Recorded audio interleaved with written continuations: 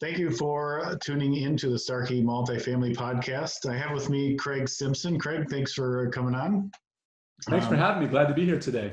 Yeah, so we've got Craig is an expert in direct mail. So I'm going to let Craig introduce yourself and tell me a little bit about you and what you do. Sure. So I'm a direct mail consultant. I've been doing direct mail marketing for over 25 years. I've had something in the mail just about every week for the last 25 years. So I've got a lot of experience just mailing all sorts of stuff. I've sold courses on how to drink water to working with chiropractors, dentists, doctors, real estate agents, big companies like Mercedes-Benz, all the way down to small mom and pop retail stores. So direct mail is what I do. If you want to talk to me about Facebook or billboards or TV, I'm helpless. I don't know anything about those areas, but direct mail marketing is my passion. It's what I love, and it's what I do every day.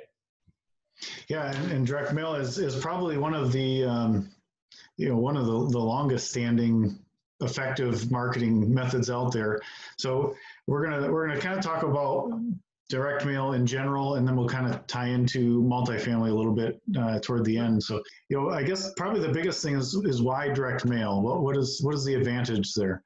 Sure. So when you think about marketing channels that you have options to use to promote your business, to buy houses, do whatever it is you're doing, you've got different ways in which you can approach your prospects. Most of them, you can push a button and they're gone. So if you think about email, anything online, a click of a button and that ad disappears.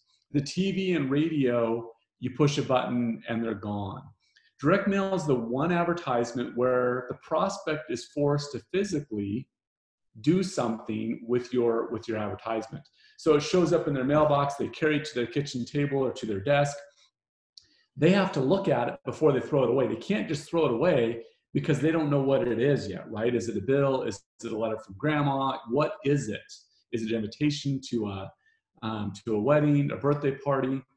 So because it's physical and tangible, it's different than all other media. And that gives you the chance to get a hold of the prospect, get their attention, and make them do something with it. And it takes a period of time for them to take that to the trash or recycle bin versus one click of a button, less than a second and it's gone. It's not like that with direct mail. So because of its uniqueness, that's what makes direct mail so special. So I like that tangible part. We've talked to a lot of people that have, and specifically in multifamily, they do direct calling.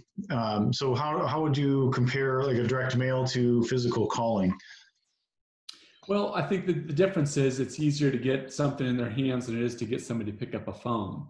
If you were to call 100 people, how many of them on that one phone call, one at a time through 100, are you going to get on the phone and be able to have a conversation with? Versus direct mail, everyone's getting their mail. They have to go through their mail because there's important things in there. So, when you compare it to calling or email open rates, direct mail is one media that gets almost 100% viewership on it because of they have to address it in some way.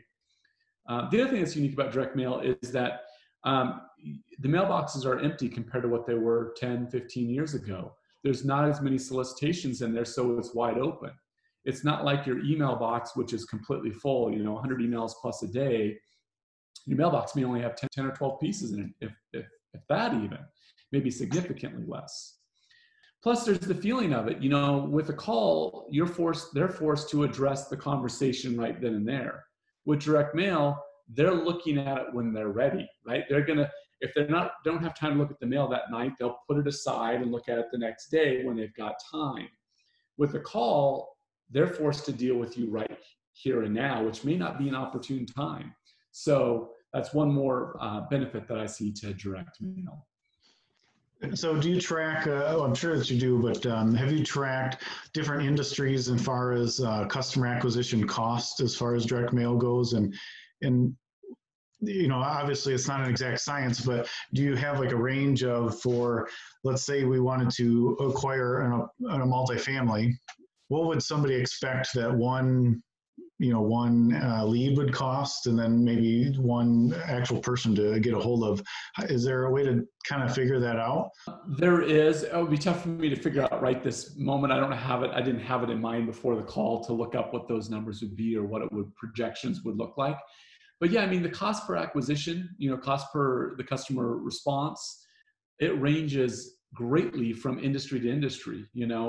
I do mailings for chiropractors, and we try and get people with diabetes into a seminar where they can learn about a treatment program. Obviously can't do that right now, but normally we can. In the last 2.5 years, I've put 50,000 people in seats through direct mail. There's other products where we're selling, anti-wrinkle cream. And so every space has a different response rate. Some of my clients are mailing to absentee owners, and they're trying to purchase properties or purchase distressed properties. Those response rates are going to be totally different than somebody selling an anti-wrinkle cream. It's different for every niche in space. So I can't give you a great answer on what is the cost per acquisition for this space. Yeah, and it's tough because on apartments we're hoping to get like one out of a large campaign. So and that's probably the biggest hang up, I think, from my personal point of view is I could be looking at several $1,000 campaign to maybe get a lead there. You've mentioned earlier before we got on the phone, but there's several touch points. So it's not just the first touch point, but it's many touch points. So how do you get past that, for something with such a low success rate, especially on an apartment acquisitions, how are you getting past that big investment with no guarantees on there? Yeah. So I think the biggest thing, there are a couple things, two things. One, we need to make sure the list is targeted enough. So if you're looking for an apartment and you want to purchase it, what is typically the key characteristic of the person who owns that apartment that makes them more likely to sell? So is age a factor? If somebody's in 65 or 70 years old, are they more likely to sell the apartment? I would say so, yeah. Bad health, maybe just recently lost a spouse. Would that make them more likely to sell? Absolutely. Okay, so now let's take this list of all apartment owners. Instead of mailing to all of them, let's narrow down to those who are over the age of 65. And then also, let's see if any of them have, there's a file that has all of those who are recently deceased. So let's see if anybody matches the address of somebody who's been recently deceased. Now, if we've got either one of those categories, we put them into a file that we say we're going to mail to. Now, instead of mailing to maybe 1,000, maybe you're only mailing to 50, but you can mail those 50 multiple times for a lot less than you can mail those 1,000 one time. So now you have a more targeted approach. You have a more targeted group to go after. That's the first thing. The second thing is we have to think about the return on investment. If you're able to purchase an apartment building, what is the typical profit that you make? And you've got to kind of back that out to say, wow, it's worth mailing to them 5 times in order to get one lead that I can turn into a sale that I can then purchase this apartment building and make X amount of dollars. The return on investment becomes great. I think what we have to look at is maybe we have to adjust our expectation of how big our universe is, right? The universe may not be 1,000 people. It really may only be 50. So we have to hit those 50 hard, and we have to hit them multiple times, but the return on investment is great. So that's a great point. So you're suggesting that a very targeted marketing, at least for the multifamily, would be a better ROI than just saying, let's hit everybody out, untargeted email, or not email, but letter, yeah. And sending it all out. So you're suggesting having maybe 50 or 100 very specific targeted letters would be better. Yeah, exactly. And like we were just talking about a minute ago, every niche is a little different. For those real estate investors who are going after absentee owners, we mail really inexpensive postcards. We mail like 5,000 a week sometimes, or 5,000 a month. We only may get 20 leads out of that. But if 2 of them, on average, we get 2 of them to end up letting us buy their home, the ROI is significant on it. It's great because of the amount of profit that's made on those 2 homes. Well, for them, they can mail the masses and do well. For what you're doing, it doesn't make sense because you're going after a more of an investor type than somebody who just has an extra home that they're renting out type of a thing. So we have to be more specific on your list than say somebody who's going after just someone who owns an extra piece of real estate. So what is the effective touch point? So, are you getting any at all on the first touch point? Or, are you getting a lot up front and then filter, kind of tapering down, or is it the opposite? Are you starting out small and getting big? How is that working on multiple touch points? It's different with every campaign. Ideally, what I like to see is, and what I traditionally see is that the first mailing gets you the highest response, and the other mailings after it don't get quite as strong as response. But the reason why you keep mailing is because of you need all of those responses in order to get enough calls, enough consultations where you can eventually close a deal. That's good, because that's another part that I think has a lot of people maybe a little bit fearful, is that I'm committing to 3, 4, 5, 6 mailings, yep. And maybe I might not get any results from the first or second, and that's right. Kind of the scary point. Let's look at the math on it. Let's say you found 50 targeted prospects to go after, and it cost you $1 a piece to mail them a letter. $50, and let's say you do that, 10 times. Now you're at $500. But what happens if you get one deal out of that? Is that $500 worth it? Would it be worth it to spend $1,000 or $2,000? Probably so. So you have to look at the return on investment. And if you know that those 50 people are your targeted prospects, you have to do everything you can to get their attention. And maybe the mailings are different. Maybe, ultimately you want to sit down with them and have a conversation. So maybe one offer is for a free cup of coffee. Here's a Starbucks gift card. Maybe another offer is for free information on the 10 ways that you can, 10 advantages to selling your property. Or maybe another one is a free report on something else, right? You're trying something different with each one to try and find what's the best way to get in this door. It may not be, hey, here's a letter, call me, let's sit down, I want to buy your apartment. It may not work like that. It may be a different process that takes a little longer and appeals to different people different ways. And in doing so, you'll get the best response by creating a variety of offers to a targeted group. So let's talk a little bit more about your incentive there. You mentioned the coffee, free cup of coffee. Are you suggesting that this would be like a meeting with me personally, or would this be just like a gift card, or how are you doing that? I think it depends on how big a commitment you are to mailing to these groups. If you're saying, hey, look, I got this sequence, I can put together 7 mailings, I would say one would be a free gift card and one would be a cup of coffee with me. But we have to show value. We have to find a way to make them want to meet with you. We've got to find a way to make them interested in what you're offering. So we don't know what those things are going to be. But them responding for a free Starbucks card at least gets them to raise their hand and allows you to take the next step. Here's a Starbucks gift card. I'm going to mail it to you. I'm also mailing a package of other information, and we've got to put things in that package that would make people want to sell their building and give some benefits to doing so to help kind of move them along the process. So are you, with the gift card, would you suggest physically just giving them one, or would they have to go in and sign up so that you have their email and all that stuff on a list and then get that free gift? Well, I think when they respond, you should collect all their information. They don't have to show up anywhere, but they have to call or go online and fill out their information. Here's the give me the address where you want me to mail it to. Give me your email address so I can send you this free report. Even though you're going to mail the free report, you may email it to them as well.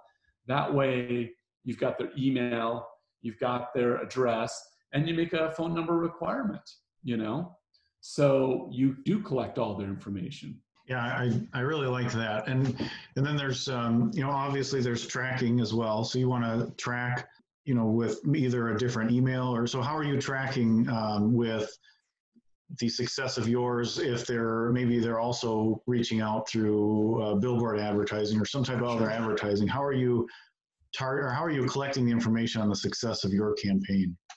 Yeah, so we would use, like a unique phone number that's specific to the direct mail campaign, or a unique URL for them to go to, so that when they come to that URL, The only place they could have seen that is a direct mail piece, or the only phone number that's given out is the one from the direct mail piece. So billboards would have a different phone number, and a newspaper ad would have a different phone number, and same with emails. But this would allow that you to track exactly where it came from. And then, so you did mention, on like maybe first, if you're trying to buy houses, you would do a small, cheap postcard and just get it out to a bunch. And then we mentioned that we're targeting a smaller audience. So what are some things that we could stand out? So we're not going to send somebody selling $1 million apartment building, we're not going to send them a 35-cent postcard. Correct. Yeah, you're definitely going to want to send a letter, and you can make it unique and different. Maybe the first letter is handwritten with a live stamp on it and a letter inside. Maybe the next one is some kind of like a 6x9 envelope, and you've got some aspirin in there, and it says, is your apartment building causing you headaches? Maybe the next one is a magnifying glass. Let's take a closer look at your finances. Now maybe the perfect time to cash out on that investment, right? So we can be creative and send different things to make yourself stand out in the mail and make them remember you. Yeah, I love that you're thinking a little bit outside the box, like the magnifying glass. So one of the things when I was thinking of some questions that I thought about is I get a lot of mail that goes to the garbage before I even do anything. I mean, that's the first thing I do is I find the junk and I toss it away, and then I figure out the stuff to look at. And having something, doesn't have to be expensive, but a magnifying glass in the envelope, or the aspirin like you suggested, that would certainly grab my attention. At least to be like, what is this, and then try and figure it out. And it gets me past the ones that I filter out that are obvious junk. So the postcards are easy because you see it's from a realtor, like, hey, I just sold a house in your neighborhood. I mean, those are quick. For me, at least, they're very quick to go in the trash. That's right. I really like that idea. Do you have any other things you might do to stand out on a more professional level?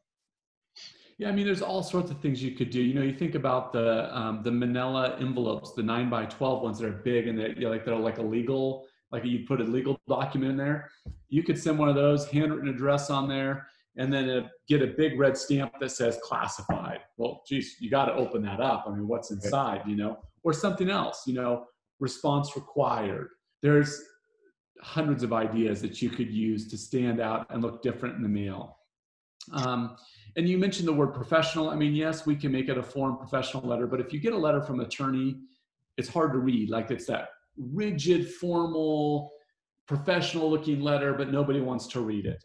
Mm-hmm. So with direct mail, actually, we want to make it a little more fun, more whimsical, and connect with the prospect like we're actually having a conversation with them. So sure, you could make it a professional letter, but you've got to write it in a way that keeps their attention. If it's too rigid and it feels like it came from a lawyer, you're going to lose them and they're just going to toss it, right? So you've got to think about keeping the prospect engaged as in that sales letter itself too, not just showing up and getting it open, but taking that next step. So probably the length is pretty important too then. So, as you mentioned, that professional letter, nobody really wants to read it. I think of maybe like emails that I get, or, something that I'm reading. If it's a paragraph or two, I'll spend the time to read it if it has my attention. But, if you send me an email that's, this long, I'm just skimming it and I'm not really actually reading it. So I assume that applies to, is there like a length that you recommend, or maybe putting bullet points in there? Sure. So, and something like this, I mean, I have letters that I mail out that are 80 pages long, and we sell solar generators to cold prospects, right? So an 80-page sales letter is a long letter, but we're making money doing it. But for something like this, a 1 or a 2-page letter is perfect. You don't need to go any more over than that. I think the key is you don't want to get lost in the weeds. I mean, you don't want it to be so detailed that the person's like falling asleep reading it. It's got to be all about the prospect. It's got to be all about them. And when you're reading a letter that's all about you, you tend to read a little bit more, right? So if we keep it focused on them and how the things that you can offer them will make their life better, easier, more profitable, smoother, whatever, then they're going to read a bit more. So a 1 to 2 page letter would work great. I'm thinking a 1-page letter would probably be perfect for this if it's written well, but it shouldn't be blocks of copy. It needs to be, like you mentioned, bullet points. It needs to be benefit-driven copy, and you could do very well with it. Awesome. Well, I think that, is there any parts that I've left out on kind of targeting the people you're looking for? Any questions that maybe I skipped over? No, I mean, we've covered the 3 key things with direct mail is number 1, the list. Make sure you have a targeted list.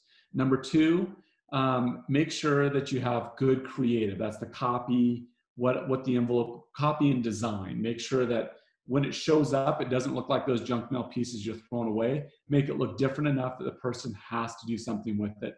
And number 3 is the offer. What is it that they're going to appeal? What's going to appeal to them to get them to take the next steps? If you put the offer down as, hey, meet with me, I want to buy your apartment building, it may not be enough. That may not be appealing to them. They feel like it's going to be a sales pitch or something. So instead, it may need to be something else. Hey, get this free report on 10 tips on how you can make more money with your apartment building, or hey, here's a free Starbucks gift card on me, something else that's more appealing than just a meeting. So those are the 3 things. Let's cover those a little deeper then. On the list, where do you suggest going to get lists, and how does somebody get those? Well, there's like hundreds of list brokers out there and available. You do a search online for list broker, and they can help you. We want to find the ones that are specific in your niche. There's some that specialize in supplements. There's some that specialize in financial publications. There's some that specialize in students and parents of students. So we need to find one that specializes in property. And offhand, I don't know who that specifically is, because there's lots of different sources to go get that. But you finding a list broker to work with would be key. Okay, and then you mentioned kind of that call to action. Did you have any deeper thoughts on what a good call to action might be? Or you called it, you didn't call it a call to action, but the offer. Yeah, the offer. So with the offer, do you have, you said just come meet with me. They're probably not going to be too excited about that. And I probably agree, you're probably right there. So, they're dealing with a lot of brokers calling them. So they're used to people approaching them. Do you have a quick thought on an angle that someone might take for that? I mean, the free report, free information is usually the easiest barrier to entry to get across to people. And if it's something that answers a question that keeps them awake at night, that's going to be even better. So let's say that their biggest problem right now is the tenants calling them after 10 p.m. Let's just say that's what it is.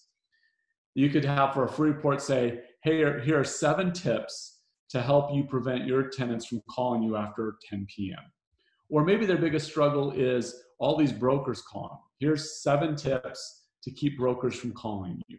Or maybe, I don't know what I'd have to know more about the industry and what their pain points are, and then offering a free report that addresses those pain points.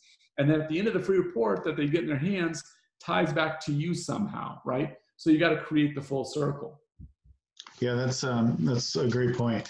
And then before we wrap this up, you do write some books as self-promotion. And although this is not the direct topic that we're talking about, I think it's important because when you're sending out a direct mail, they're quickly assessing, do I want to deal with this person? Do I want to deal with Craig, or do I want to deal with Reed? And part of the reason I do the podcast is for promoting myself, and I've been looking into writing my own books as well, and you've done it. So I want to talk a little bit about that and how it grows your credibility and how you use that, if you don't mind spending a moment on that. Of course. Yeah, so the thing that's wonderful about books is that people think that when you've written a book that you're instantly the guru on the topic. And so you become this trusted advisor in a sense. So if they're comparing you versus somebody else and you've got the book, you look more credible than they do. I have one of my clients who's a dentist. He wrote a book. Well, who wants to read a book from a dentist? Absolutely nobody about dentistry, right? Right. But what makes it different is everyone who's looking for a dentist thinks higher of him and his credentials because he has written a book, right? It makes him different and unique. So books are great for building credibility. For me, I've put great content information in there. So I have people who read the books and then they come to me and say, Craig, this is great. Will you coach me on it? Will you help me get to the next level and learn more about what it is you're an expert on? So for me, that helps out too. It's a great way to attract new business. So maybe you write a book and there's someone who owns an apartment building and they get a hold of it and they read it. They may all of a sudden see you as an expert and come to you and say, hey, I've been thinking about selling. Can you help me with that? And then there's an opportunity for you to say, well, actually, I'd like to buy it, you know? Yeah, and I think those tie together very well, because I think, you know, if you were to write a book, you know, let's say on how to sell your apartment tax-free, or, you know, how to shelter your tax on a sale, or, you know, because that's a big point. You know, these guys have depreciated the value of their apartment.